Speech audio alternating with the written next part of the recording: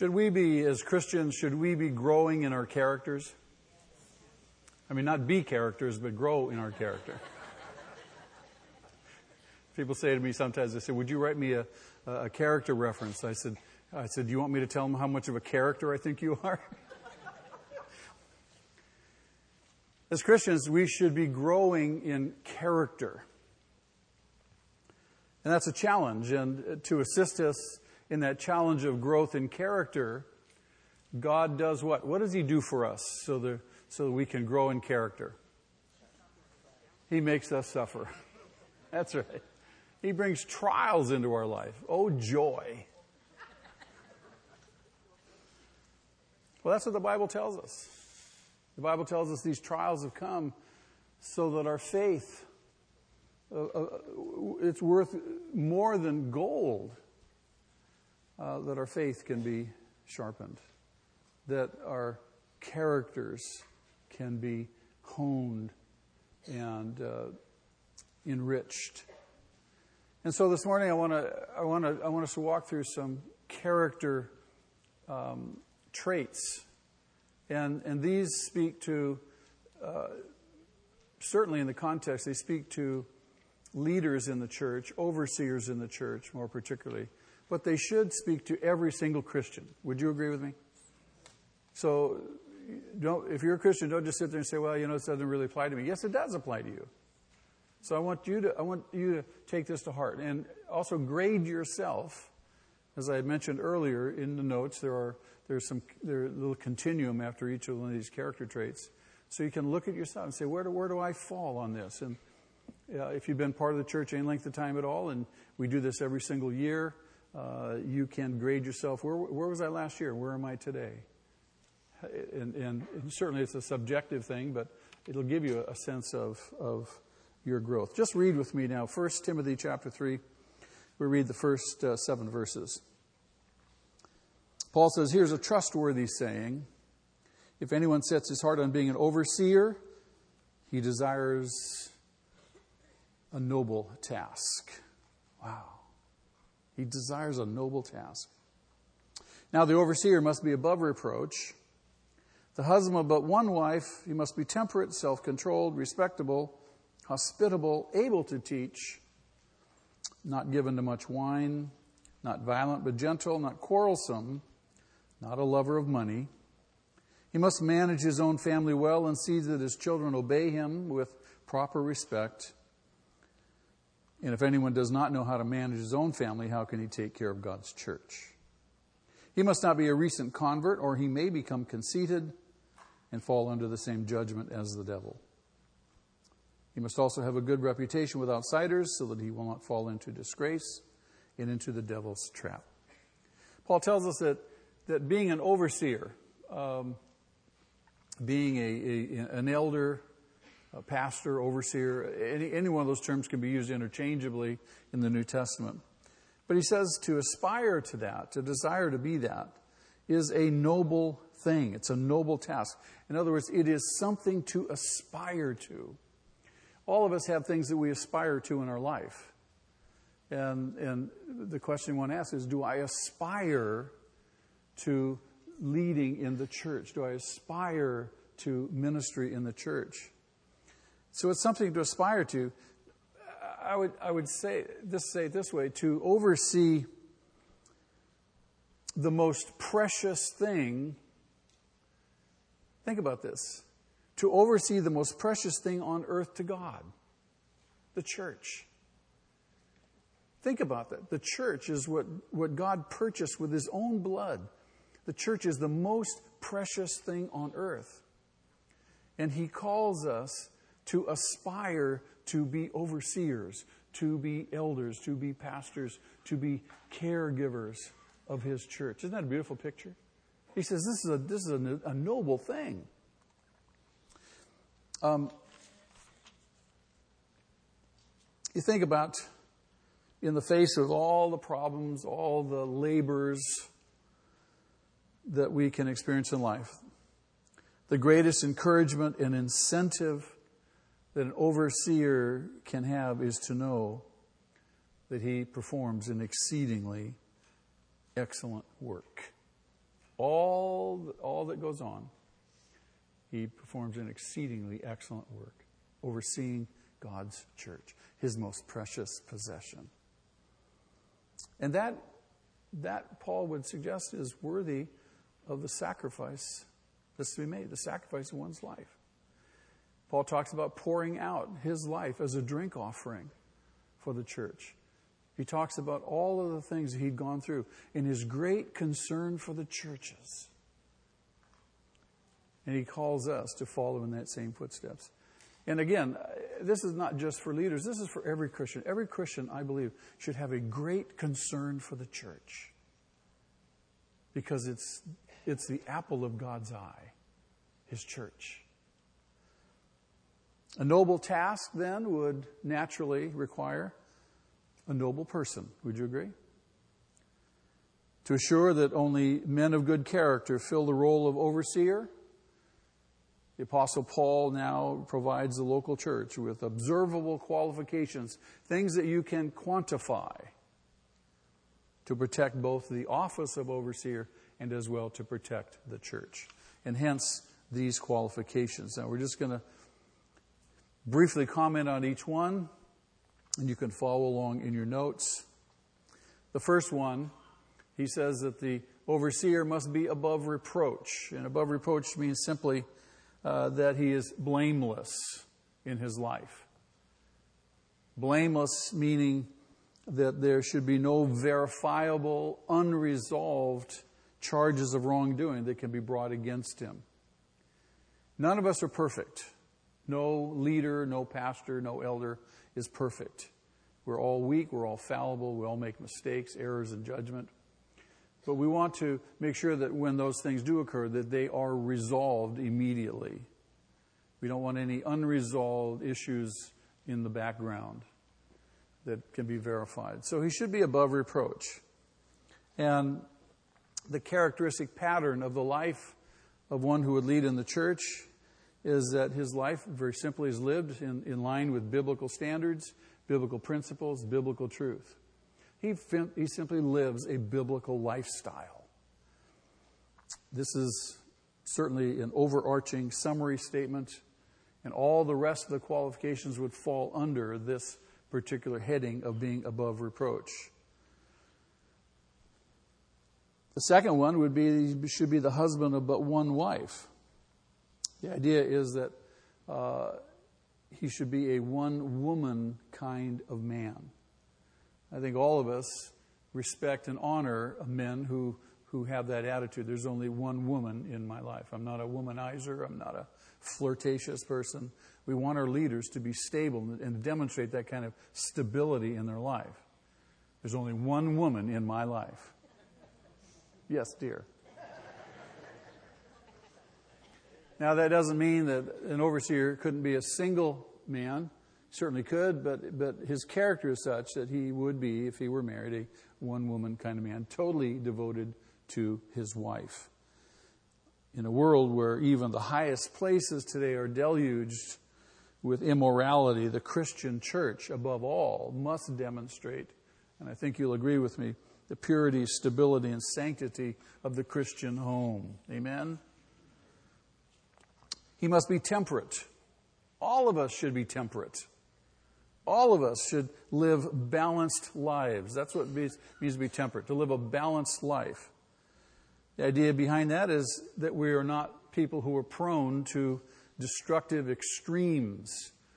On the one hand, we give way to fanaticism. On the other hand, to legalism. And the challenge for all of us is to live a balanced life. And that we don't lose our orientation physically, personally, spiritually. We know people whose lives are out of control. We encounter them every day. And the challenge is always to stay in a certain balance in all of our life. It starts spiritually, doesn't it? I submit to you that if we're not living spiritually balanced lives, you're not going to live a personally balanced life or a physically balanced life. Everything else is going to be out of order. But we want to make sure that we are steadfast and stable, clear in our thinking. And this goes especially true for those who would lead and oversee in the church. Along with that, you should be self-controlled. Now, there's overlap, obviously, in all of these qualities. No clear line of distinction between them, but there is overlap. Self-control means to simply exhibit a disciplined life. Do I live a disciplined life? Do I practice spiritual disciplines? Am I growing in Christ-likeness as a result? If I'm not living a disciplined life, there is no hope at all that I'm going to grow in Christ-likeness. Do you think that Jesus lived a disciplined life? Absolutely. Absolutely. Do you think that Jesus was in control of his passions and appetites? Should we be as Christians? Yeah, if we are being conformed in his image, you should see that your life is such that your passions and your appetites, though may have been out of control, are now coming under greater control. All the more true of those who are our leaders. Would you agree? And this is not the result mainly of self-effort, but this is in cooperation with the Holy Spirit, so that we can, by the Spirit of God living in us, make wise choices and live in dependence upon him and by his power. We are to live Spirit-empowered lives. And remember, self-control, the evidence of living a Spirit-empowered life, is the fruit of the Spirit, of which self-control is one characteristic of the fruit of the Spirit. So in other words, a self-controlled life is a life that is in order, a life that is lived for God, not for self. Is that not our challenge all the time? Absolutely. Not my will, but yours be done, Lord. We're constantly praying that refrain, constantly reminding ourselves, because we can get out there, can't we? He should be respectable. And again, this is true for all Christians. Should we live lives that command respect? Just by how we live them. We don't have to say anything, just how we live our life should command respect of other people. How much more then should our leaders? A respectable life is an orderly life, a well-arranged life. A life that is conducted in such a manner earns the respect of other people who are observing. Do people watch us all the time? Yeah, especially, your neighbors, your friends, your relatives, your people you work with who are not yet Christians, and all of a sudden now you're making the pronouncement, I'm a Christian. I'm one of those born-agains. Are they going to watch you? Absolutely. And what are they looking for? They're looking for what? Consistency. They're looking for godliness. They're looking for something in our life that is respectable. Because in this world, there's not very much to respect, is there? It's almost anything goes today, huh? And so we should be people who are living our life in a manner that really does earn the respect and the honor of those around us. We don't run from crisis to crisis because of our own disorganization. Hospitable is another quality. Should all Christians be hospitable? I love this. People say, well, I don't have the gift of hospitality. There is no gift of hospitality. Let me correct that misunderstanding right now. There is no spiritual gift of hospitality. We all should be hospitable, should we not? And especially, Paul says, those who oversee the church. Why? Because those who oversee the church set the tone. They model hospitality, just as Jesus does. He didn't turn anybody away. A hospitable person doesn't turn people away. Lives an open life. The word hospitable from the Greek originally meant loving strangers. A hospitable person loves strangers. Does Jesus love strangers? Are we to welcome the stranger? Yes, absolutely. And when you become a Christian, God changes you, where before maybe you've been very selfish, you didn't want to be bothered with other people, and now he changes you, his Spirit lives in you, and all of a sudden you find yourself, guess what? Loving strangers. Oh my, what a difference. And again, this is a very, very significant quality. Would you think that that's a good quality for the church to exhibit? Oh, absolutely. Strangers come in our midst. What? They sense our love. Corporately, individually. That we're very open and willing to share with them, to help them, especially those who need assistance. Able to teach. I think all of us, to some degree, should be able to teach as Christians. We should be able to communicate a knowledge of the Scriptures. Should we know the Bible? Should we be growing in our knowledge of Jesus Christ? Should we? Absolutely. Come on, work with me here, guys. Yeah. And again, just as all of us should be able to teach, certainly our leaders should be able to teach. And that implies three things. That implies having a knowledge, a working knowledge of the Scriptures, of biblical doctrine, of biblical truth. That you could rightly divide the Word of God to people, help them understand what the truth is. Not that some kind of general, vague understanding of the Scriptures, but you can sit down, you can open the Bible, and you can explain it to people. You can walk them through from the Old Testament through the New Testament.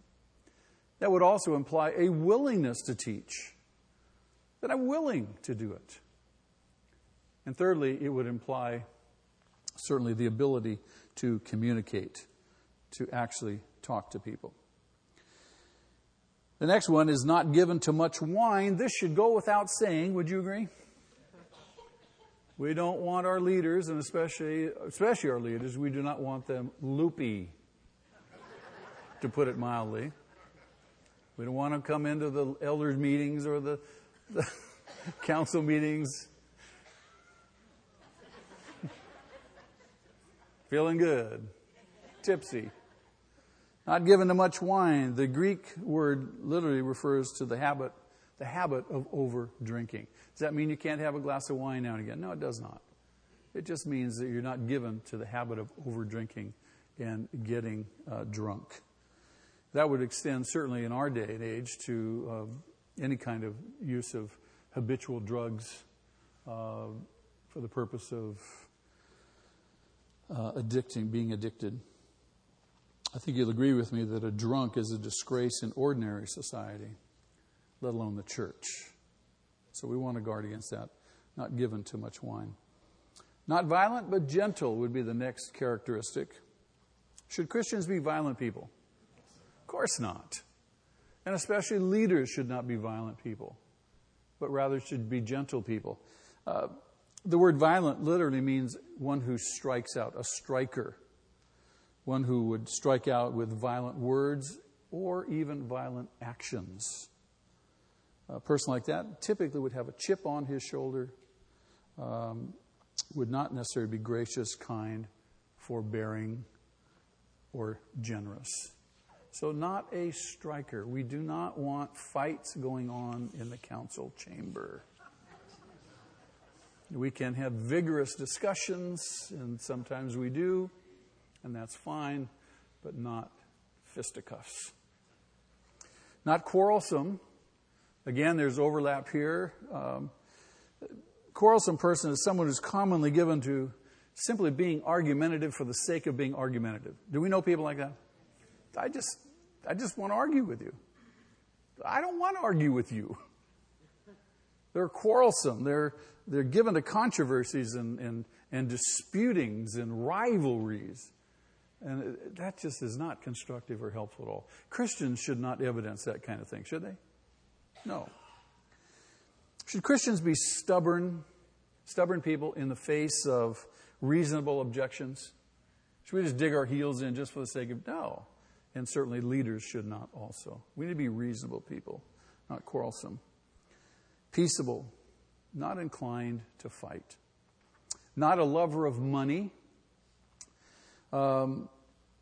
We know that money is the center of all kinds of evil, right? Right? No? Oh, you guys are good. You guys really are good. No, what is it? What's the center of all kinds of evil? The love of money. When you love money, and all of a sudden the love of money can displace everything, can't it? Displace everything that's good and righteous in your life. You've got to have money. Is that addictive? Oh, absolutely. So the Christians should not be, and certainly the leaders in the church should not be people who are centered on the accumulation of worldly wealth. Doesn't mean that money is a bad thing in and of itself. Doesn't mean that if God makes you rich, it's a bad thing. It just means that if that's the focus of your life, you're headed down the wrong trail. And certainly leaders should not follow that. The greatest priority in a Christian's life should be laying up treasure in the bank, right? In our retirement accounts. What retirement account should we be laying up treasure? The one in heaven. And, sometimes we just kind of blow that off and think it's a cute little thing. But when we get there, you would have wished that you'd have laid up more treasure in heaven. I promise you. So many people waste time and waste energy and waste their priorities. And particularly of a leader. This is true, again, of all Christians, but particularly of a leader. A leader should not be one who is liable to be accused of using his position for financial gain. In other words, conflict of interest. We've seen that happen a couple times in our church, and it's led to sad, sad results. Leaders should not use unethical or questionable tactics to gain money, nor should any Christian use unquestionable tactics. And certainly, a leader, and as well every Christian, should give more attention to people than to things. Is that a fair statement? Why? Because people are what? Things are just going to burn up and pass away. People are really, really important to the Lord. And again, if wealthy, if God has blessed you, you should be rich in good deeds. You should be generous and willing to share. Paul tells Timothy to instruct those who are rich that they should be rich in good deeds, generous and willing to share. So money basically is stewardship, just like everything else, isn't it? An overseer must manage his family well. Should every Christian man manage his family well? Yes. Or should he delegate the management of his family to his wife? Should he abdicate? Say, honey, you take care of things. I'm just going to go to the job and go out in the garage and do my hobby. You manage the family. No, of course not. Does that happen today? Far too much. He must be able to manage his family well. That means, among other things, is he a good steward over the relationships that God has entrusted to him? More particularly, the family relationships. Does he provide for his family spiritually? Does he provide for his family personally? In other words, is there involvement in the lives of his family members, or does he isolate? Does he provide for his family materially? Paul talks about a man who does not provide for his family is worse than a non-believer, worse than an infidel. So this is a high priority. And every Christian man should be a man who cares and takes care for and provides for his family. And certainly this should mark the life of every leader. And Paul says that if a man can't manage his own family well, how in the world can we expect him to manage the family of God? And then he adds this statement, his children should be obedient and respectful. Now he's specifically referring to children in the home under his authority. Are those children obedient and respectful? He's not talking about children who have grown up and out of the house and doing their own thing. No father is perfect. No father is perfect. But the behavior of his children should, in fact, reflect his instruction and his leadership in the home. This is absolutely critical. The next generation of the church coming up is going to be a direct reflection of the fathers who are instructing and leading and teaching their children. No one should be able to accuse the children of an overseer, an elder, a pastor, of being wild and insubordinate. And Titus, Paul writes to Titus, and he says to Titus in chapter 1, verse 6, that children of overseers should be believers. So you raise our children to be believers. Also, not a recent convert. We don't want to put somebody who is a brand new Christian into leadership because he may fall into the trap of the devil and be caught up in conceit and given to foolishness. He just simply doesn't know the word, hasn't developed a good enough reputation as a Christian, doesn't have a foundation in sound doctrine. A novice, a recent convert, is a neophytos. That's the Greek word, and it means literally to wrap up in smoke. The idea is to be in a cloud of conceit. And we know that pride leads to what? The fall. So the same problem the devil experienced. And lastly, he should have a good reputation with outsiders. Again, all of us as Christians should have a good reputation with outsiders. People, our neighbors, people we work with, or even our unbelieving relatives should say, they are good folks. We had a neighbor come over and tell us that she just has watched our family, and she just really respects us as people. And that's nice to get that kind of feedback. And really we try to live our lives that way. If all believers are required to have a good testimony before non-believers, then certainly it's important that leaders have a good reputation with those people outside the church. Because why? Because our credibility and our witness is tied to our moral reputation, is it not? And more so with our leaders. How many times have we seen down the years leaders, especially people in high places of leadership in the church, prominent places publicly, have fallen, and it's brought shame on the cause of Christ, brought shame on the church. That's an overview of the qualities that we're looking for in the men that I'm going to present to you, that we have examined their lives. And those are qualities certainly that should mark every Christian's life, and every Christian should be aspiring to these certain qualities.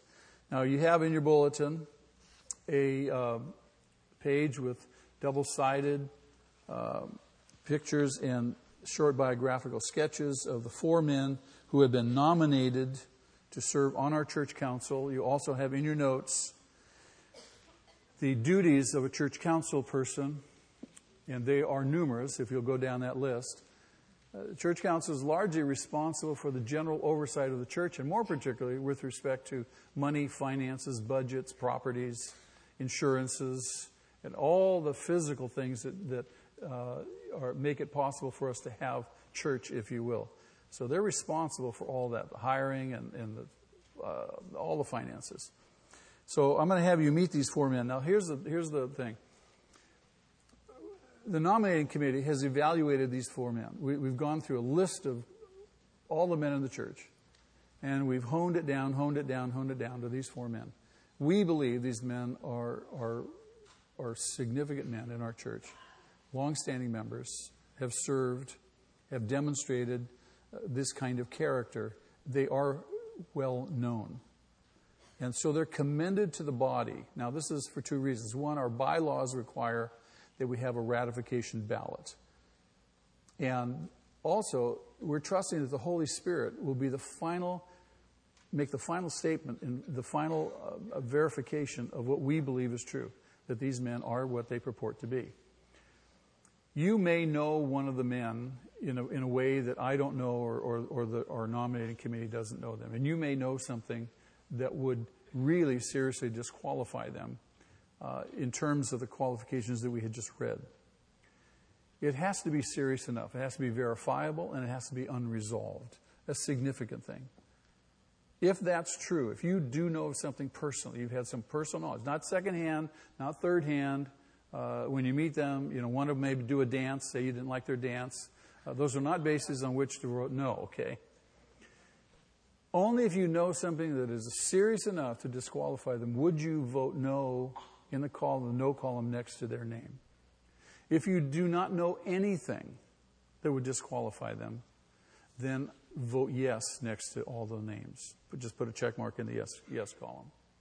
If you do vote a no, then please write your name, address, and phone number so I can contact you and find out what the issue exactly is. Are we clear on that?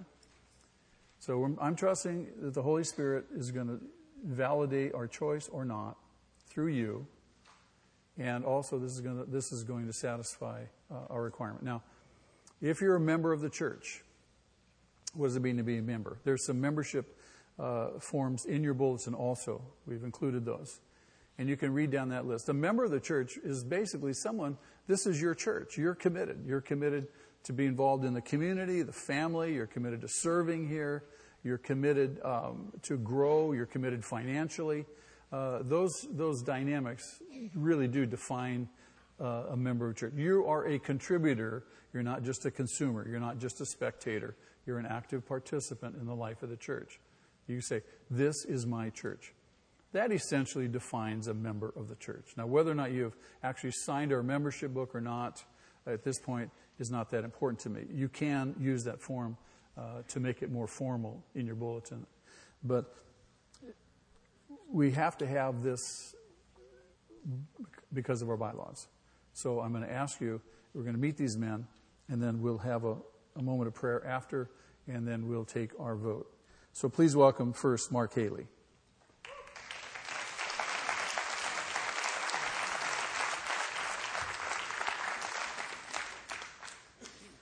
Mark does the most dancing. Yeah, fortunately, I'm not a dancer, I'm a drummer. So, good morning, everybody. This was my service for 5 years. I was the headbanger up here for 5 years on Sunday morning. Now I do that on Saturday nights, and joyfully do that, and gladly serve God with that gift and ability that He's given me. I've actually lived in the South Bay my whole life, within 30 miles of this church, and this is my home, Southern California. My mom's from Pittsburgh, and my dad's from Chicago, and so they moved out here. And I have one older brother who's a year older who just moved to Thailand, and so he needs some prayer right now because they're flooding over there. So if you could remember my brother Patrick, I'd appreciate that. Anyway, I first came here in the late 70s as a visitor. One time, a friend of mine invited me, and that's the first time I was here. And I think the stage was on this side before, and I was sitting in the back.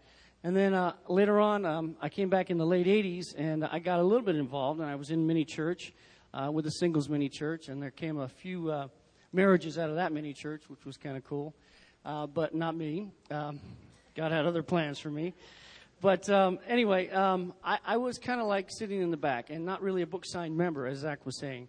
And so, I came and I observed, and I knew the Word was true. I knew that God's Word was, exactly truth, as John 17 says, that your Word is truth. But I didn't apply it to my life. I got a job as a sound engineer, and I went on tour, traveling the United States, doing, a lot of exciting things. But, again, I grew apart from God and did not live my life for God. And then shortly after 9/11, I had my own personal 9/11 where God brought me to my knees and showed me that the life I was living was not the life that He desired for me. It wasn't responding to the call that He had given me and being the godly man that He had called me in Christ. So He lifted me out of the pit that I had dug my own hole in, and by His grace, He redeemed me, and I'm so grateful for that. He's been preparing me ever since then. I've been involved with HCMI. I've taken all the classes. I've really enjoyed them, and I can commend them all to you. And it's important that we understand the Word and be able to communicate it, as Zach was saying, to be able to teach the Word of God rightly and rightly handle the Word. So God has just been preparing me for the last couple of years to serve. It is an honor and a privilege to be before you and just humbly say, please remember to pray for us. There's Brad, Brian, and then there's Bernhardt. Those 3 B's.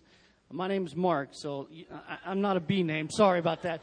But please, I'm asking for you all to pray for us as we lead the church under Zach's leadership. So thank you again, and God bless you. Thank you, Mark.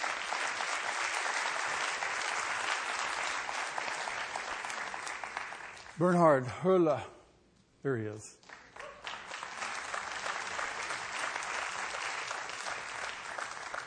Did you meet that gal from Austria last night? She was Yes. here? Oh, did you? Yes, Christina Barth. Yeah. I said you could talk German. There was another member that also spoke German. Yeah. Or he could pronounce my name. The first time I came to Hope Chapel, I experienced something that Zach said earlier at communion. He mentioned love. I really felt love in this room, like I've never felt love before. And I was raised where you always have to be mindful of your thought process or your feelings, because your feelings can change. But continuously coming here whenever I could. I was working at the time as a closing manager at Albertson. I lived in Venice, and oftentimes my schedule just didn't permit me to come at any of the services. But as I was continuously coming, I felt that love, and I really felt that this is my home. And this is actually our service as a family. And I'm sorry to say that my family can't be with me this morning. They all said goodbye to me this morning with a cough concert. My son has maybe another respiratory infection. We will find out today. I think my wife may be actually at the urgent care.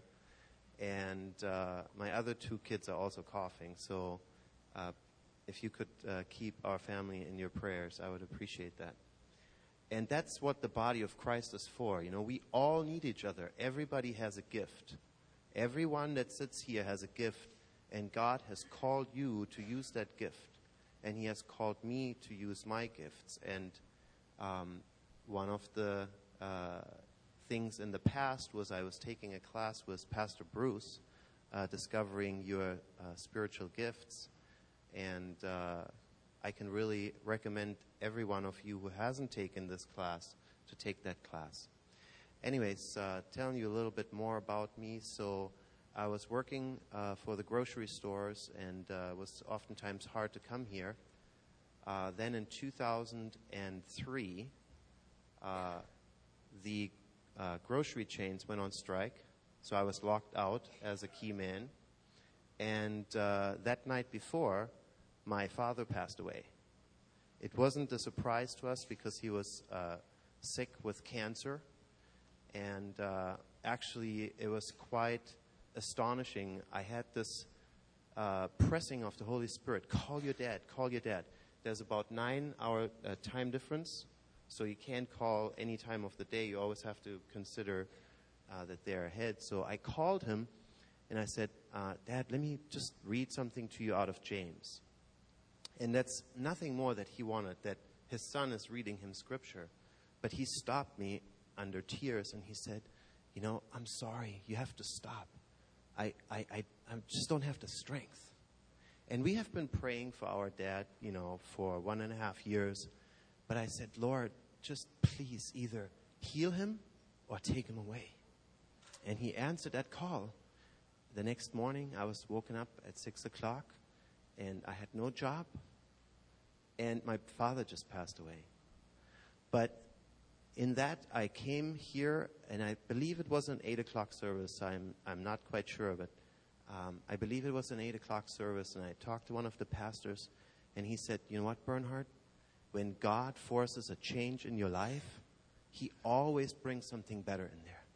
And that better is, I'm a testimony to that, because I can now attend any service that I want to because I write my own schedule. So with that, that was a change that allowed me to come more regularly and bring the family. And this is our service, so the people in the back probably all recognize us. Anyways, I was also serving as an under shepherd and as a shepherd for Mini Church 444. And now currently I'm serving Tuesday nights as the youth table leader. And I am humbled and honored to serve you as one of the church council members. Thank you very much, and God bless you. Thanks, Bernhard. Brad and Nia.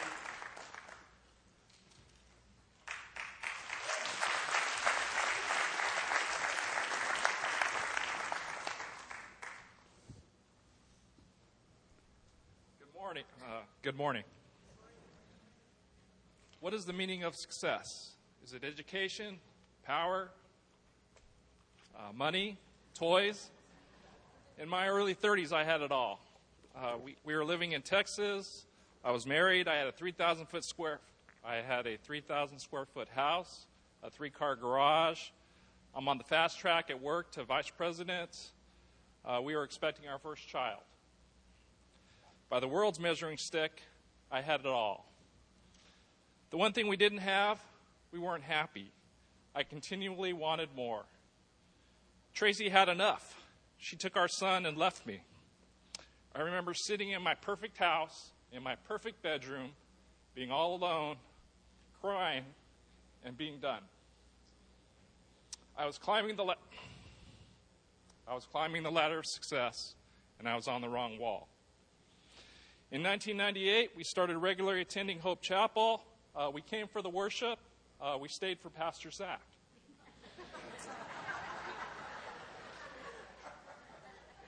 We rededicated our lives at Heaven's Gates, Hell's Flames. We learned how to be a family in this church. Kevin Rickard, our first mini-church shepherd, took me to lunch one day, and he told me, "Hey, you're spending too much time playing golf. Spend more time with your family, raising your son." Tui, we had a miscarriage a few years back. We were in the back crying, and Tui came back and consoled us. Third grade children's church. We did a lesson, my wife and I taught third grade, and we taught a lesson on sanctification. The kids actually got it. I just completed my my term as a HCA school board member. There were many issues that we went through, but what I want to point out is that we were 5 men, all with different opinions, but through prayer, through discussions, and through more prayer, we were able to come out with consensus agreements. Success isn't defined by he that has the most toys wins. What's my definition of success? Serving our Lord, doing His will, not our own, leading our families to the Lord, discipling our wives and children. I'm not perfect. I'm still a sinner, but through God's grace, I'm getting better. I'm extremely humbled and honored to be here today. May God richly bless you. Thank you.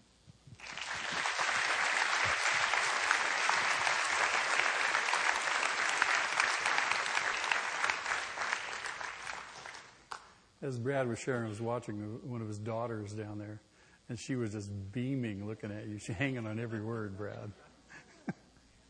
Brian Carrico. Brian, please.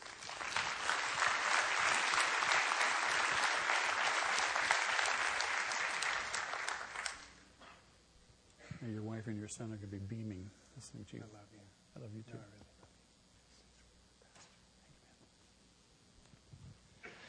I'm thankful to my Lord and Savior Jesus for this opportunity to serve as one of your councilmen. I'm also thankful for this church. I'm really thankful for my wonderful wife, Donna, who, Donna's not a morning person, but she gets up every Sunday and just to honor me and comes at 8 o'clock. She's really a Proverbs 31 wife. Proverbs 31 says that a wife of noble character, who can find? She's worth far more than rubies. Her husband has every confidence in her, and he lacks nothing of value. She brings him no harm and only good all the days of her life. Have you ever looked back at your life at certain milestones? And when you look back, you say, my gosh, look what God did. I remember the first time I really felt I knew I had to come to this church. I was invited here. My brother-in-law came, and it was a men's only. It was on Saturday, and we sat right over there at a round table, and as we were kind of shooting the breeze with the guys. And then all of a sudden, the lights went low, and the worship band started praising. And 300 men stood up and raised their hands and sang worship songs to God. And the sound of those voices, it was like heaven. And I know that sounds kind of corny. And when I look back, I think, well, what was so compelling about that? And what it was, there was power in that room that day. You could feel it. The Bible says that God inhabits the praises of His people. And I was at a point where I really needed power. We had a new baby. Donna had almost died in childbirth. I had a new practice. And I needed this church. It was about 12 years later that God had richly blessed us. We had 2 offices. We had adopted 2 more children because we couldn't have any more. And we were up at a wedding up above Bakersfield with a bunch of friends from Hope, and Pastor Mark Dolan was officiating, and it was a beautiful spot. And I remember watching Mark's kids all day long. His youngest boy, he was 3 years old, and he was dismantling the house virtually, and he was all boy. And I turned to Don and I said, I just want one more. I just want a dark baby boy, because I was the dark one in my family. So Nana said, well, you better start praying, because I don't know how else it's going to happen. So Donna and Johanna and I prayed, Lord, if it's your will, just bring us a dark baby boy. And that was on a Saturday. And on Monday, I went back to work, and one of my patients who came to Hope, she was all excited because her daughter, who had been a drug addict, was going to have an abortion. But she went to church Saturday night, and Chris Cannon ministered to her, and she decided to keep the baby and give it up for adoption. And she's telling me this. I'm saying, that's so crazy, because we just prayed Saturday, and 7 months later, we had our dark baby boy, and there he is, Jacob Elijah. And, a couple years after that, I came home one day, and Donna was really distraught. And I said, what's wrong? And she shared with me how our oldest daughter, Sunny, who was in chiropractic school, she had been date raped.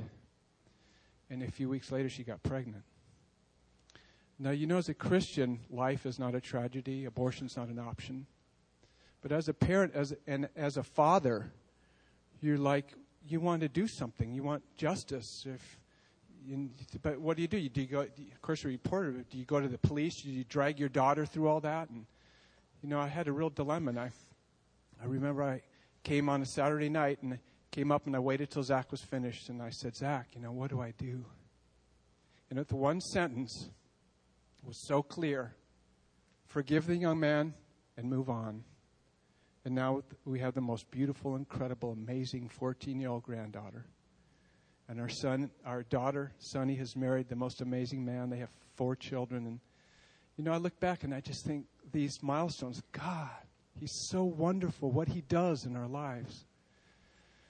So as I prepared this week, I kept praying. And I pray for my wife a lot. I pray for my kids. Mostly I pray that I would be a better husband. But, for your kids, you always pray that God would bring them a godly spouse, and you pray that God would give them a job that they love. And for some reason, the word courage came to me, and I thought, what jobs require courage? Well, the military, certainly, or a police officer. But what job takes a lot of courage? Being a pastor. It really is a brutal job. And I've watched Zach for these last 27 years get up here week after week, faithful, leading us. And I'm so thankful for Zach and all of our pastors. You think Alan come...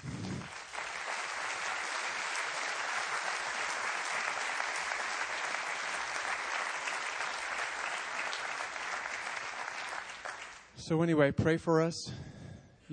Paul said in Philippians that he was a prisoner of King Nero, and he was in chains. And he said, because of these chains, some of the Christian brothers have been able to proclaim Jesus more courageously and fearlessly. And then in verse 21, he says, I pray that I would have courage, that I would exalt Christ into my body, either through life or death. And I think as we look around the world and we see what's happening, and we see like the economy of Europe virtually collapsing, and the worldwide recession and things that are coming, we're all going to need more courage. We need to build each other up. We need to strengthen our families. We need to be ready for what's ahead. So thank you for this opportunity. I love you all, and God bless you.